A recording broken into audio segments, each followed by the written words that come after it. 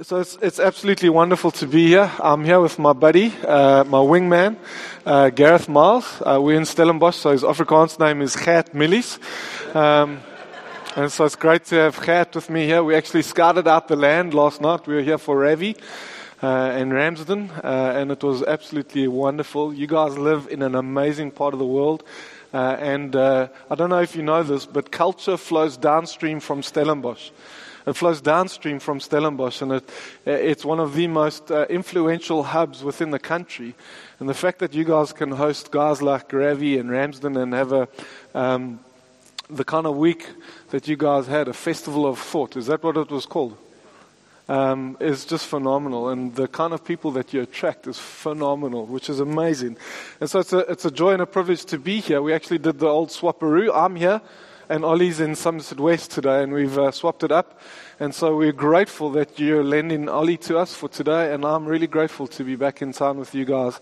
I love Stellenbosch, I love this church, I love Paul and Kate, the leaders, and I love what God's doing in the world and all over the place. And so as you sit here this morning, I want you to you're not here because you come to listen to me speak. You're not here because you got nothing better to do. You could be sitting in your Easy Boy watching TBN, eating sticky chicken wings from last night. But you're here because you've got an expectancy. You're expecting something, surely. And so towards that end, I want to encourage us just to open up our hearts a little bit more. Trust that God's going to meet with us this morning. Father, as we gather here this morning, Lord, for each and every one of us, Lord, you know us, you know our story, you know our journey. And I pray, Lord God, that you would come and meet with each and every one of us, Lord, that this wouldn't just be church in the motion, Lord, that this wouldn't just be another Sunday morning, Lord, but that you would come and engage with us through your word this morning, that your spirit would come and bring to life and highlight your truths that you want to apply to us today. Lord, we ask that as we sit here, Lord, you would come and call us to obedience, to your word, to your Son, Jesus Christ. And in his name we pray. Amen. Wonderful. So I'm super excited. We're busy with a series called Crossroads. But as I begin, I want to tell you about Peter Watlin. In 1993, Peter Watlin lost his hammer in a field. He had a problem. He lost his hammer in a field. In 1989, Clint Leclerc had a problem. He missed his flight because he was playing Mortal Kombat in the airport arcade. And in the 70s, Neville Wallace had a problem. He lost his leg in a car accident, spent his 18th birthday in hospital. And so over the last couple of weeks, you've been journeying through the book of John. I think 2 weeks ago, you had the story of the woman at the well. Last week, you had Nicodemus. And today, I'm going to talk about John chapter 4 and Jesus and the official son, his encounter with the official son. And this official had a problem. And so we're going to pick it up in John chapter 4, verse 43. It's transitioning from the woman at the well, and you can read with me on the screen. It says there, after the 2 days, he left for Galilee, for Jesus himself had pointed out that a prophet has no honor in his own country. And when he arrived in Galilee, the Galileans welcomed him. They had seen all that he had done in Jerusalem at the Passover festival, for they also had been there. And once more he visited Cana in Galilee, where he had turned the water into wine. And there was a certain royal official whose son lay sick in Capernaum. And when this man heard that Jesus had arrived in Galilee from Judea, he went to him and begged him to come and heal his son, who was close to death. Unless you people see signs and wonders, Jesus told him, you'll never believe. The royal official said, Sir, come down before my child dies. Go. Jesus replied, your son will live. The man took Jesus at his word and departed. And while he was still on his way, his servants met him with the news that his boy was living. When he inquired as to the time when his son got better, they said to him, yesterday at 1 p.m, the fever left him. Then the father realized that this was the exact time at which Jesus had said to him, your son will live. And so he and his whole household believed. And so they say nothing in life is certain. Nothing in life is certain except for death and taxes, right? And I want to add to that nothing in life is certain except for death, taxes, and problems. Okay, problems are common to all mankind. In fact, Jesus says as much in John 16. He says, in this world you will have trouble. In this world you will have problems, hardship, difficulties, challenges. And so I don't think there's any one person here who is devoid of problems. And so it seems to me that children, for the most part, are oblivious to problems. And so as a child growing up, my biggest worry was what was for dinner and whether it involved broccoli or not. As a teenager, it was getting my zits under control, and as a student, it was ensuring that I had enough petrol in my car to get to Bikini Beach on Friday. And so it seems like, as a kid, you're almost ignorant. It's almost like a gift from God around the problems and the concerns of life. But the older you get, the bigger the problems seem to become. In fact, it seems like there's an influx. And sometimes I think to myself, where was I for the first 20 years of my life? Was I living underneath a rock? And so regardless, what we need to understand and what we need to get our heads around is that problems are common to all mankind. They're common to all of us. And problems are they're always, in some kind of way, practically. They're practical in nature in that they practically affect us. There's this tangible outworking. And they're often rooted in ourselves or in the lives of someone that we're close to. And the question I want to ask at this point is, what problem are you currently dealing with in your life? It's not a matter of it's a matter of what. What problem are you dealing with at this moment, in this point of time in your life? And so it could be health problems. It could be cancer, heart disease, impaired hearing, deteriorating eyesight, diabetes. It could be anything. My brother at this moment is suffering from tongue cancer. I'm watching his body being wrecked as he tries to get this thing under control. What health problems are you facing? Is it in your life, in someone else's life? What about relational problems? Is there divorce, dissatisfied relationships, dissatisfied marriages, rebellious children, issues between family members, sense of distrust between you and a friend? Can you relate to this? What about financial problems? Is there too much month at the end of your money? Is there a problem of debt ongoingly? Are the kids going to bed hungry? Are the kids going without compared to other children?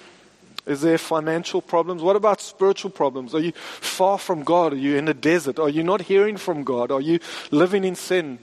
Are you questioning whether God exists or not? Or are you battling to embrace in obedience some of the harder truths that God's word is asking you to do? Or is it existential problems, questioning your purpose, your identity, your calling? Are you battling with the meaning of life? Are you dissatisfied deeply with relationships or with work or I don't know? And so the question or the point is this, is that we all have problems. And so what is the problem that you're facing in your life? And so in this story we have this official, a royal official. And he has a problem. And so when we come in, we work it out just very quickly. He's a royal official, which means he's part of Herod's court.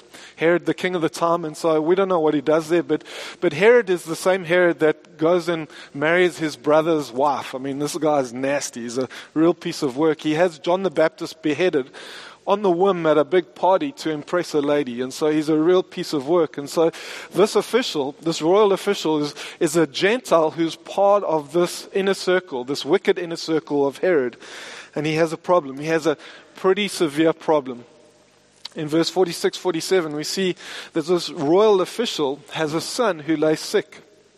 We see at the end there, it says, who was close to the point of death. And so this royal official has a problem. It's rooted in a health problem, but I'm sure there's a drop-down effect, a cascading effect into the relational dynamic between him and his family and the fallout from that. And so he has a problem.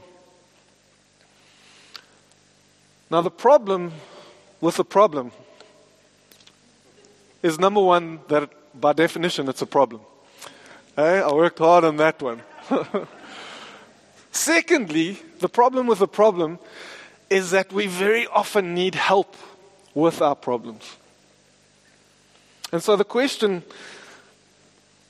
that I want to ask is, who do we go to for help with our problems? Who do we go to for help solving our problems? Do we go eat Chinese food for a week, hoping for some business advice from one of the fortune cookies? Are we watching reruns of Oprah and Ellen to get relational advice of how to deal with my boyfriend? Or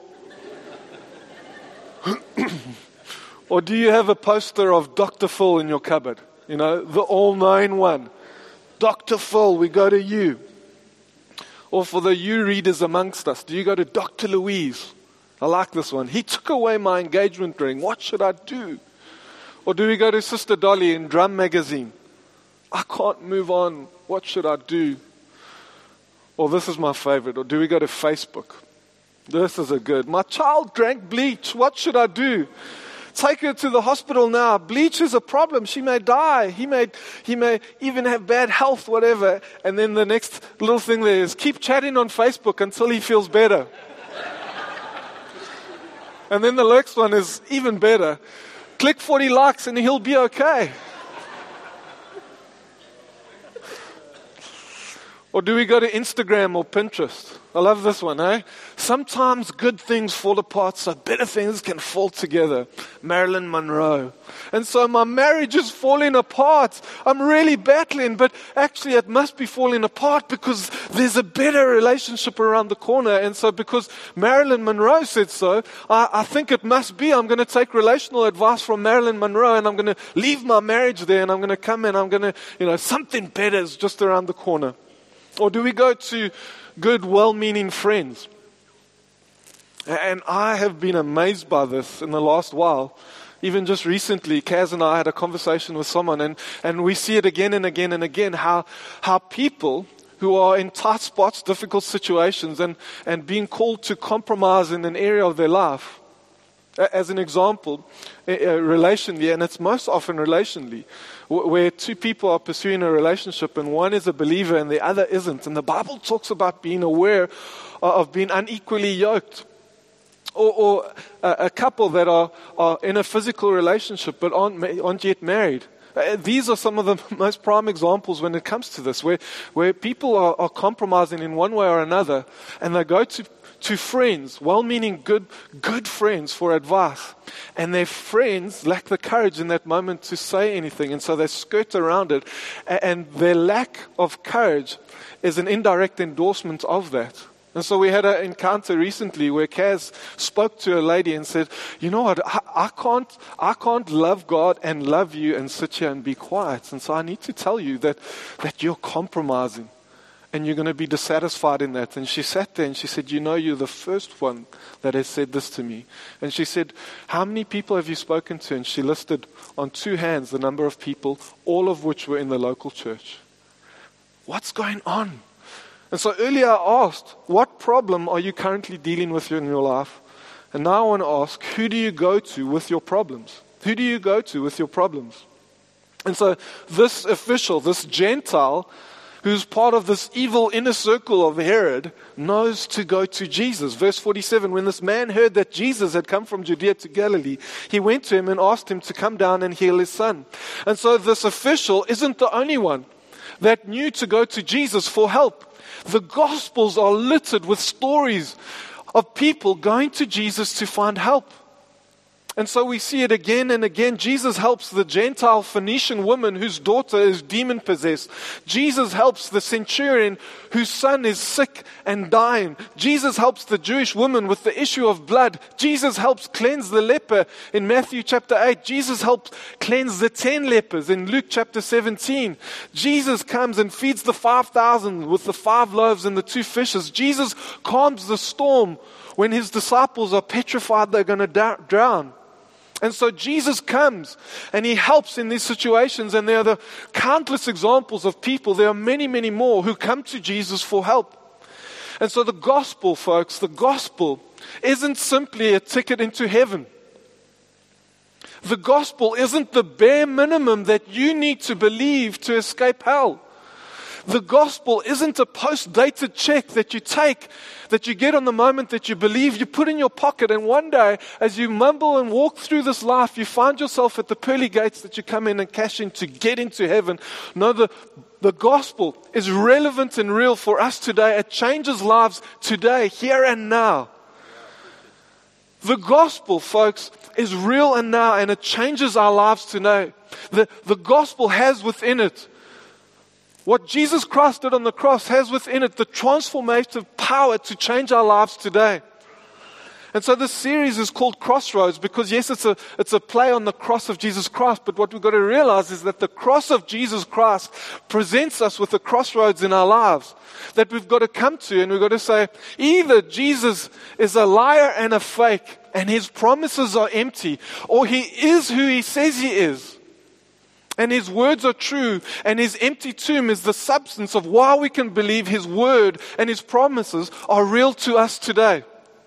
And so as I stand here as someone who through the many years that I've journeyed has gone back and I've looked and I've researched and I've worked through and I've read and I've come to the point through those processes, but also in my own life and the transformative journey that I've been through, where if you could have seen who I was and who I am now, you would say, geez, there must be a God.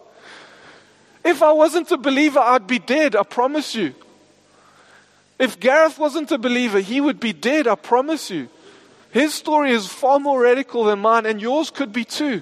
And there are people who are sitting here today who've got testimonies of the transformational power of the gospel, of how their lives have changed. And so the story of the woman of the well at the well is she met Jesus, and she was one woman, and she left radically changed as if she was another woman. She was transformed, radically changed. And so what I'm trying to get across and what I'm asking for us to grasp and understand is that the gospel isn't for one day in the future. It isn't for when we get to heaven. It's for us here and now, that it changes our lives today. And so in Matthew 11, Jesus says, come to me, all you who are weary and burdened, and I will give you rest. That rest is for today, for here and now. It's not a one-day promise. And so if Jesus is who he says he is, that truth, the promises that he gives us, we need to believe it and embrace it. When he's asked, how should we pray? He says, our Father in heaven, hallowed be your name. Your kingdom come, your will be done on earth as it is in heaven. Give us today our daily bread and forgive us our debts. That prayer is prayed into a current reality, not a future reality. And so my point is this, is that God wants to change our lives today. He wants to transform our lives today.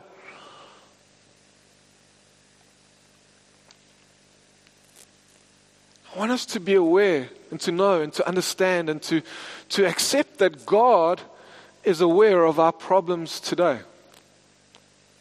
And not just that he's aware of them, that he cares about them. For many, God is this disconnected, absent God, but the God of the Bible is one who cares. And not only that he cares, but he wants to resolve them. And not only that he wants to resolve them, but that he's able to resolve them. And he's able to resolve them through Christ Jesus. Do you believe that God can solve your problems today through Christ Jesus?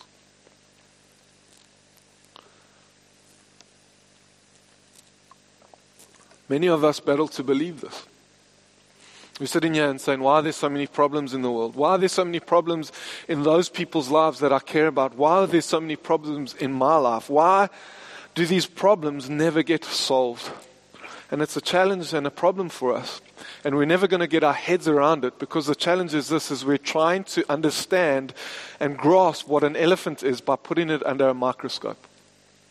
You're never going to be able to do it. You've got to step away. And so in the same way, we've got to understand this in the nature of problems. You can't understand, you can't grasp what an elephant is by putting it underneath a microscope. And so in 1993, Peter Watlin is walking in the field, drops his hammer. He's working on his farm. He drops his hammer and he can't find it. So he goes and finds his buddy who's got a metal detector, and they come and they're looking for this hammer in the farm. And what he finds is the biggest single hoard of Roman gold and silver that has ever been found in British history, worth millions and millions. And so he lost the hammer and he found a treasure. Hey, what a cool story. Clint Leclerc in 1989 missed his flight because he was playing Mortal Kombat in the airport arcade. He goes, and all the hassle of having to reissue a ticket, the time delay and the cost, he's all frustrated and whatever. He lands on the other side to find out that the plane that he would have been on crashed and he would have been dead. He missed his flight, but he gained the rest of his life. Neville Wallace lost his leg in a car accident, spent months in the hospital, spent his 18th birthday there, but he met a lady that became the love of his life. And so Neville Wallace lost a leg, but he met his wife. And so you can't fully grasp what an elephant is by putting it under a microscope. And you can't fully grasp the nature of a problem by putting it under a microscope. You've got to step back from it. You've got to step away from it. And you've got to look at it on the macro level. And so we're going to do that now very quickly with the official and his son and with the nature of problems. And so verse 43 says, after 2 days, he left for Galilee. And so what we've got to understand is that Jesus has just spent 2 days in Samaria and is now leaving for Galilee. And so it's the story of Jesus with the woman at the well. And so if you remember from 2 weeks ago, the Jews hated the Samaritans, yet Jesus finds his way there. And even though they despise the Samaritans, Jesus finds that he is spectacularly successful amongst the Samaritans. Ends up spending 2 days there, and it appears that the whole town of Sychar, this is where he ended up, was turning to Jesus as the Messiah and the Savior of the world. And the focus was not his miracle-making power, it was on his word of truth. And we know this because if we go a few verses back, we read in verse 42, it says, and this is the Samaritan saying, we have heard him for ourselves, and we know that this is indeed the Savior of the world. This is a better response here that he gets here than anything he's gotten from amongst his own people. And so maybe this is one of the first reasons why some of our problems persist, is because we come to Jesus as the miracle-making power instead of the person who is the word of truth. Anyway, he moves on from Samaria, heading to his own region, to his own people. And admittedly, this passage of scripture is really confusing. I mean, it took me a few goes to try and get my head around it. And so hopefully I'm going to help us understand exactly what's going on here. And so this little verse here, verse 44, is confusing because it's kind of just put in there. It's in brackets, and what's going on here? It says, for Jesus himself had pointed out that a prophet has no honor in his own country. And so what we need to see here is that these brackets here are indicative of like a thought that's just been popped in randomly there. And the word for he's giving us a reason. And so he was in Samaria. He was there for 2 days, but he needs to move on and he needs to go for a prophet has no honor amongst his own people. And so that in itself is confusing. So we know this thought is here. It's telling us he has to move on because he's got this agenda. For a prophet has no honor amongst his own people. And the agenda is that he's just come from Jerusalem. And amongst the people in Jerusalem, he's been busy there. And this is in his first year of ministry. And he's working there, and he becomes highly unpopular to the point that they want to have him killed. And so he says, okay, these guys are taking me a little bit too seriously. It's too early in my ministry now to allow this to happen. I need to go somewhere where they don't take me seriously. So a prophet has no honor amongst his own people. That's where I'm going. And so that's the context there. And so there's this little detour to Samaria. Now he's back on course. He's going to his own people. And so you guys with me? Okay. And so a prophet has no honor amongst his own people, but then it gets even more confusing in the next verse, because it says in verse 45, when he arrived in Galilee, the Galileans welcomed him. And so there's a contradiction there. They welcomed him. And so what's going on here? Why on earth would they welcome him? This kind of welcome isn't actually the kind of welcome that is welcoming at all. This is the kind of welcome that is cynical and skeptical. Yes, come. It's rubbing your hands together. Come stand here. Let's see what's going to happen. This is going to be interesting. It's like Mr. Burns, Ooh, let's see what's going to happen here. And so John 1:11 says, he came to his own people, but they did not accept him. He came to his own people and they did not accept him. They welcomed him, but it wasn't this accepting welcoming. And so there are those that know Jesus but don't welcome him. There are those that know Jesus but don't accept him. There are those that know Jesus but don't believe in him. And these Jews that were welcoming him they knew him, but they weren't actually welcoming him. And this is perhaps part of the reason why some of our other problems persist. Why our problems persist is that we know Jesus, but we don't actually welcome him or accept him or believe him. And so anyway, these Jews are welcoming him, but they're not actually welcoming him, if you know what I mean. And so verse 46 says, when he arrived in Galilee, the Galileans welcomed him. They had seen all he had done in Jerusalem at the Passover festival, for they had also been there. And once more he visited Cana in Galilee, where he had turned the water into wine, and there was a certain royal official whose son lay sick at Capernaum. When this man heard that Jesus had arrived in Galilee from Judea, he went to him and begged him to come and heal his son, who was close to death. Unless you people see signs and wonders, Jesus told him, you will never believe. And so again here, this is a little confusing, at least it was for me. And so unless you see signs and wonders, he told him, you will never believe. And so surely by virtue of the fact that this guy has come and traveled, it's indicative that he believes. And so what's going on here? There's two things. Number one, this is a Gentile savage from the inner court of one of the most wicked kings around. And so by all accounts, Jesus had come to the Jews, not to the Gentiles. And so he was in a sense putting a hurdle before this official. He was testing him. He wanted to see how he responded. And so it was a test to him. But actually, what's also happening is he's talking to him, but he's talking to them. He's talking to him, but he's talking to them because he knows they're standing there rubbing their hands together and they're saying, okay, let's see what's going to happen here. And so you may know Jesus, but it doesn't actually mean that you welcome him. You may know Jesus, but it doesn't actually mean you accept him. You may know Jesus, but it doesn't actually mean you believe him. And so one of the stunning examples of this is with his own brothers, his own flesh and blood. In John 7, 3 verse 5, this is a conversation happening from his brothers to him. And you need to see the sarcasm in it. It says, so his brothers said to him, leave here and go to Judea, that your disciples may also see the works that you're doing. For no one works in secret if he seeks to be known openly. If you do these things, show yourself to the world. And then it says, for not even his brothers believed in him. For not even his brothers believed in him. And so there's this challenge of belief that you may know someone, but you don't accept them, you don't welcome them. And this is the challenge and the problem here with Jesus, is they knew him, but they didn't welcome him, they didn't accept him, and they didn't believe him. Actually, something stunning and amazing happens here with this official son, and here with the woman at the well. And we've got to learn from it, because Jesus came to his own people, but his own people don't accept him. But what we see is that he goes to the woman at the well, the Samaritan, who was not even of his own.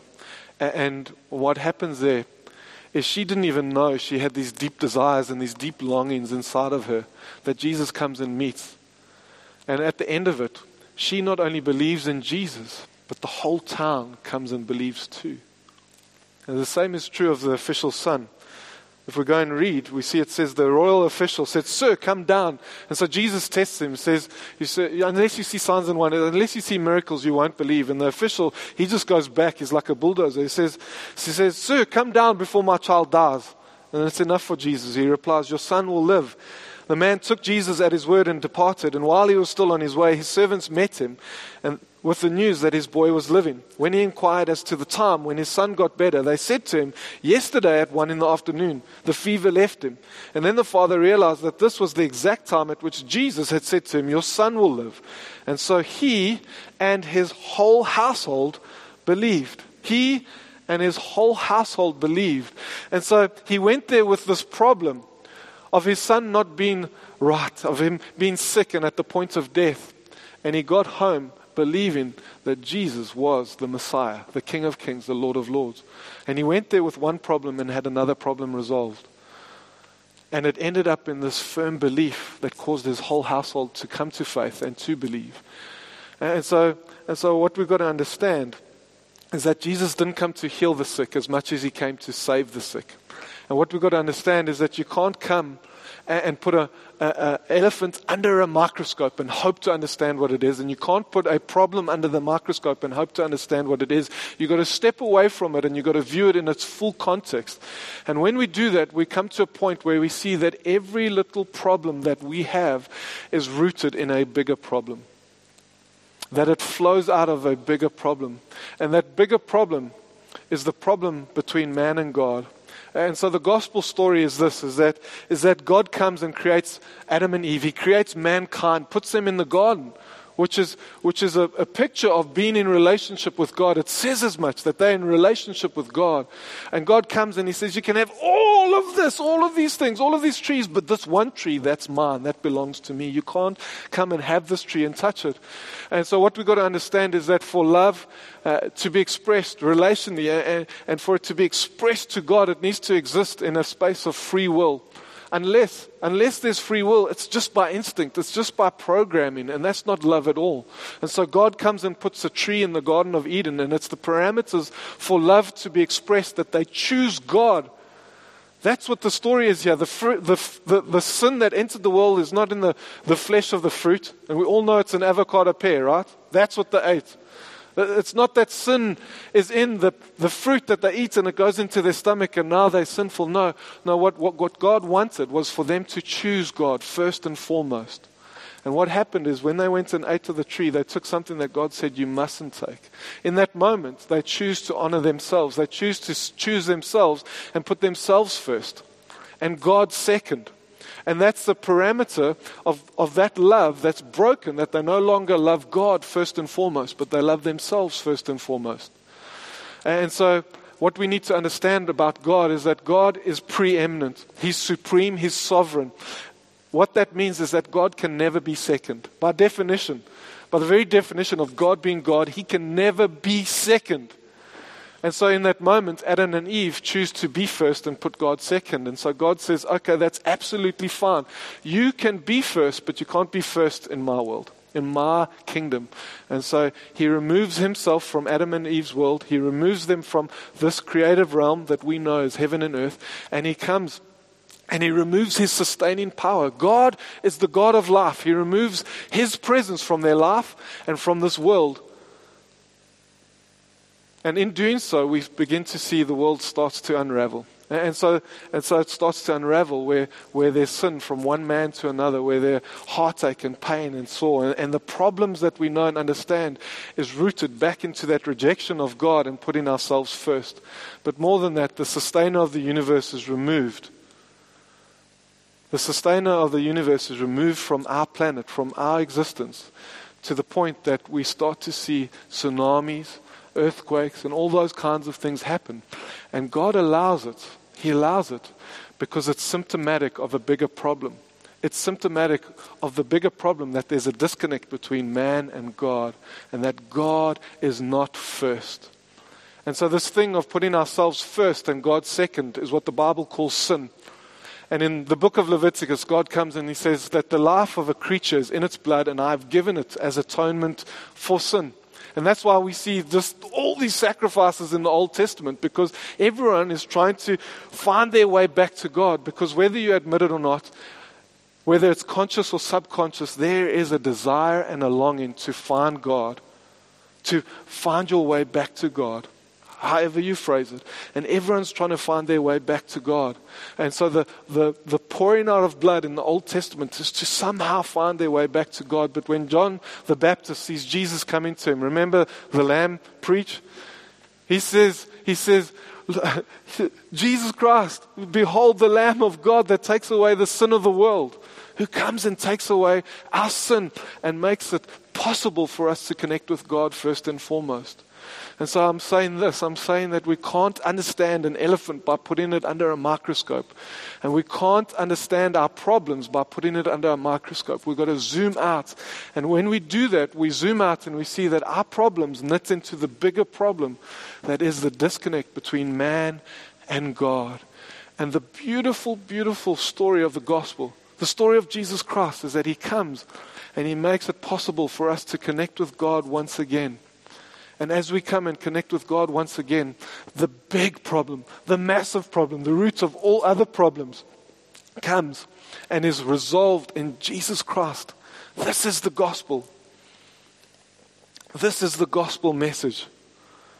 This is the gospel message. And so Jesus didn't come to heal the sick as much as He came to save the sick. Jesus didn't come to take away our problems as much as He came to take away the problem. And if there are problems, and if there are challenges and trials, all of these are left by God in His sovereign will and His sovereign understanding of what's best for us to draw us back to Him. to draw us to a place of dependence and need on Him and Him alone. And so, what we need to understand is that Jesus very much has the power, like this, to come and remove any problem that exists. But if we want Him to come and take away any problem, surely it needs to be the biggest problem of all, the disconnect between us and God. And on the cross, He comes and does that. He comes and does that. But at the same time, we need to understand that He transforms our lives. And sometimes our desires and our problems that we long for are actually gifts from God, where He comes and shifts our perspective onto God. And so as I close, I've got a couple of points that I want to run through very quickly. Number one, I've got under the heading application. I don't know if this is actually application as much as he has some food for thought. And so number one, our biggest problem is sin. When we come and we consider the problem of problems, the biggest problem is sin. The disconnect between us and God, where we come and put ourselves first and God second. And by definition, God cannot be second. And as long as that's the case, there's going to be disconnect there. Number one, our biggest problem is sin. Number two, every other problem is evidence of sin that flows out from that place, whether directly or indirectly, the absence of God coming and governing that. That leads us back to a point, to a place where we need to understand that every other problem is evidence of sin. Number three, God is more interested in your end game. And so you're sitting here and saying, God, why don't you come and solve my problem? Why don't you come and fix this for me? Please, God. And I don't think there's any one person that hasn't prayed that in a moment of despair. God, right here, right now, please come and fix it.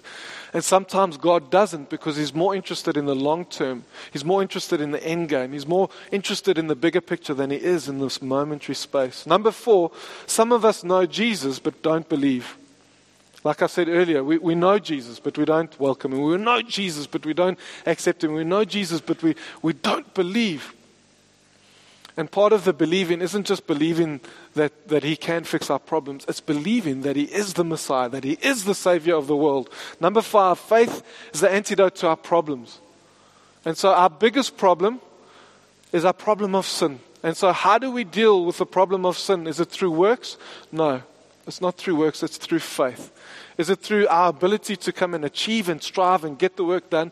No, for those of us that are old hands, we know that we're not saved by works. We're not justified by works. We're justified by faith alone. Here's the challenge, is that a worker doesn't receive his wage because he refuses to work. We do not receive a gift because of pride. And so sometimes we don't receive the gift that God comes and gives us because of the issue of pride. You see, when we come and try and transact this in the context of wages, it's not wages. We don't have to work for it. We need to come in faith, and we need to accept the gifts that God gives us. And so when we come and we talk about the issue of sin and the disconnect between us and God, the limiting agent in the context of that is not your ability to work or strive, because it would set precedent where some can do more than others. No, it's pride. And it's always been pride. That our pride is a stumbling block to accepting Christ. And so faith is what we need to accept Jesus, but also we need faith in the midst of our problems for them to be resolved, or for us to persist and endure through our problems. Under a new heading, our problems persist because, number one, we lack faith. We lack faith. We know Jesus, but we don't actually believe Him. Number two, we don't ask for help. And so we've got some skewed perception, some skewed fatalistic perception of prayer, of life. What will be, will be. And so we're like, whatever happens, happens. And so you're not asking, and so you're not seeing results. And as Paul said earlier, do you not know the power of prayer? Do you not know the power of prayer? The engine room of life. You can go and pray. If we don't understand the power and we don't believe the power of prayer, then why what we're doing is meaningless. We have to believe that God can come and engage in our situation, in our life, and come and bring change. That God can actually help. And so maybe for some of us, we need to just ask. Number three, we're too familiar with Jesus. And so Jesus goes back to Galilee because they're so familiar there with Him, and it's actually a safe place. And for some of us, we can be too familiar with Jesus. He's our buddy. He's our homeboy. Yeah, Jesus. But actually, He is the King of Kings. He is the Lord of Lords. He needs to be esteemed and revered and honored and exalted. You need to understand that all power and majesty, all authority in heaven and earth has been given to Him. He's not our homeboy. And so we can't be too familiar with Jesus. Yo, what up, Jesus? And number 4, we feel we are superior and therefore entitled. One of the biggest problems and the biggest challenge in our context, in our flow as a church, as a community, in the charismatic tradition, is that we feel superior. We feel better than other churches. We feel like we're getting it more right than other churches are. I sat in a meeting the other day in a training course. We're sitting there and they were pointing out and tuning other churches that weren't there. And they were in essence mocking them for not having the right way. And I'm sitting there and I'm saying, how can you do this? How can you assume that you've got the monopoly on how God does stuff? It is arrogant and terrible.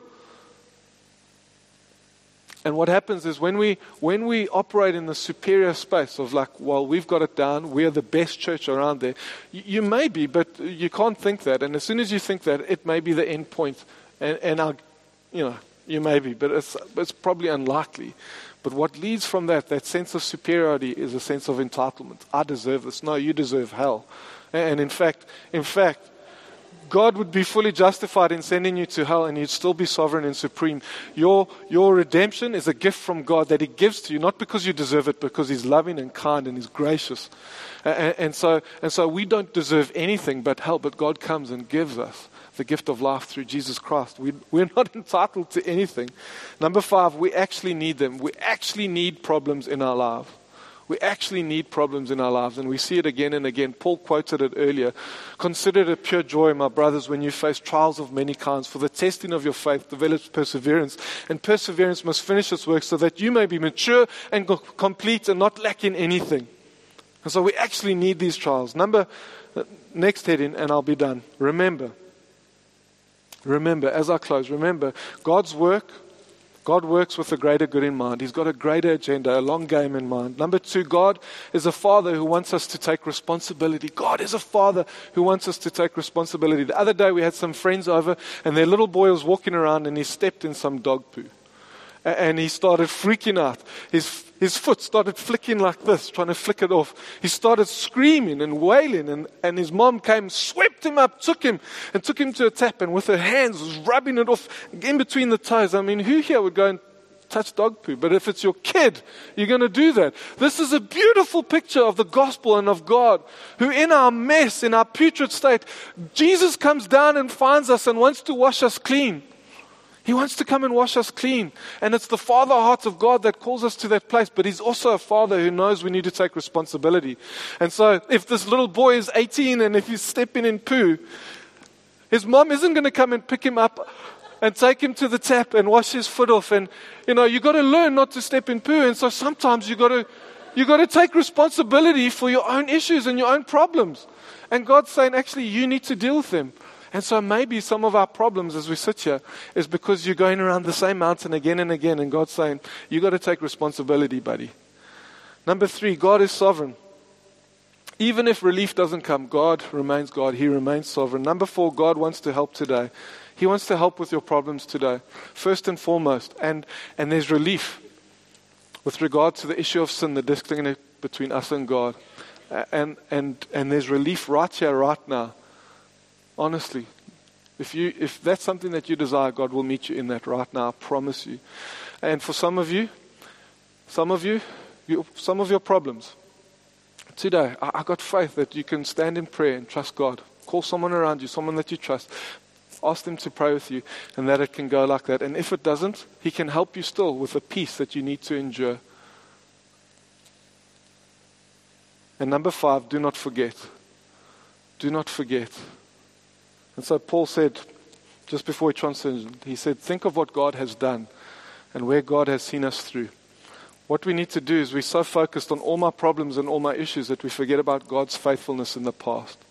And we forget how faithful He has been. And so I was a student here at Stellenbosch. I had this life, I was catching crocodiles in the Okavango Delta. I was mapping fence lines in Malawi. I had this beautiful life planned. I had this job offer. And everything was glorious. And I felt God say, stay in Stellenbosch. And so I'm like, okay, I stay in Stellenbosch. And for 10 months, I can't find work. I can't find anything. Eventually, I'm selling dog baskets on the side of the road.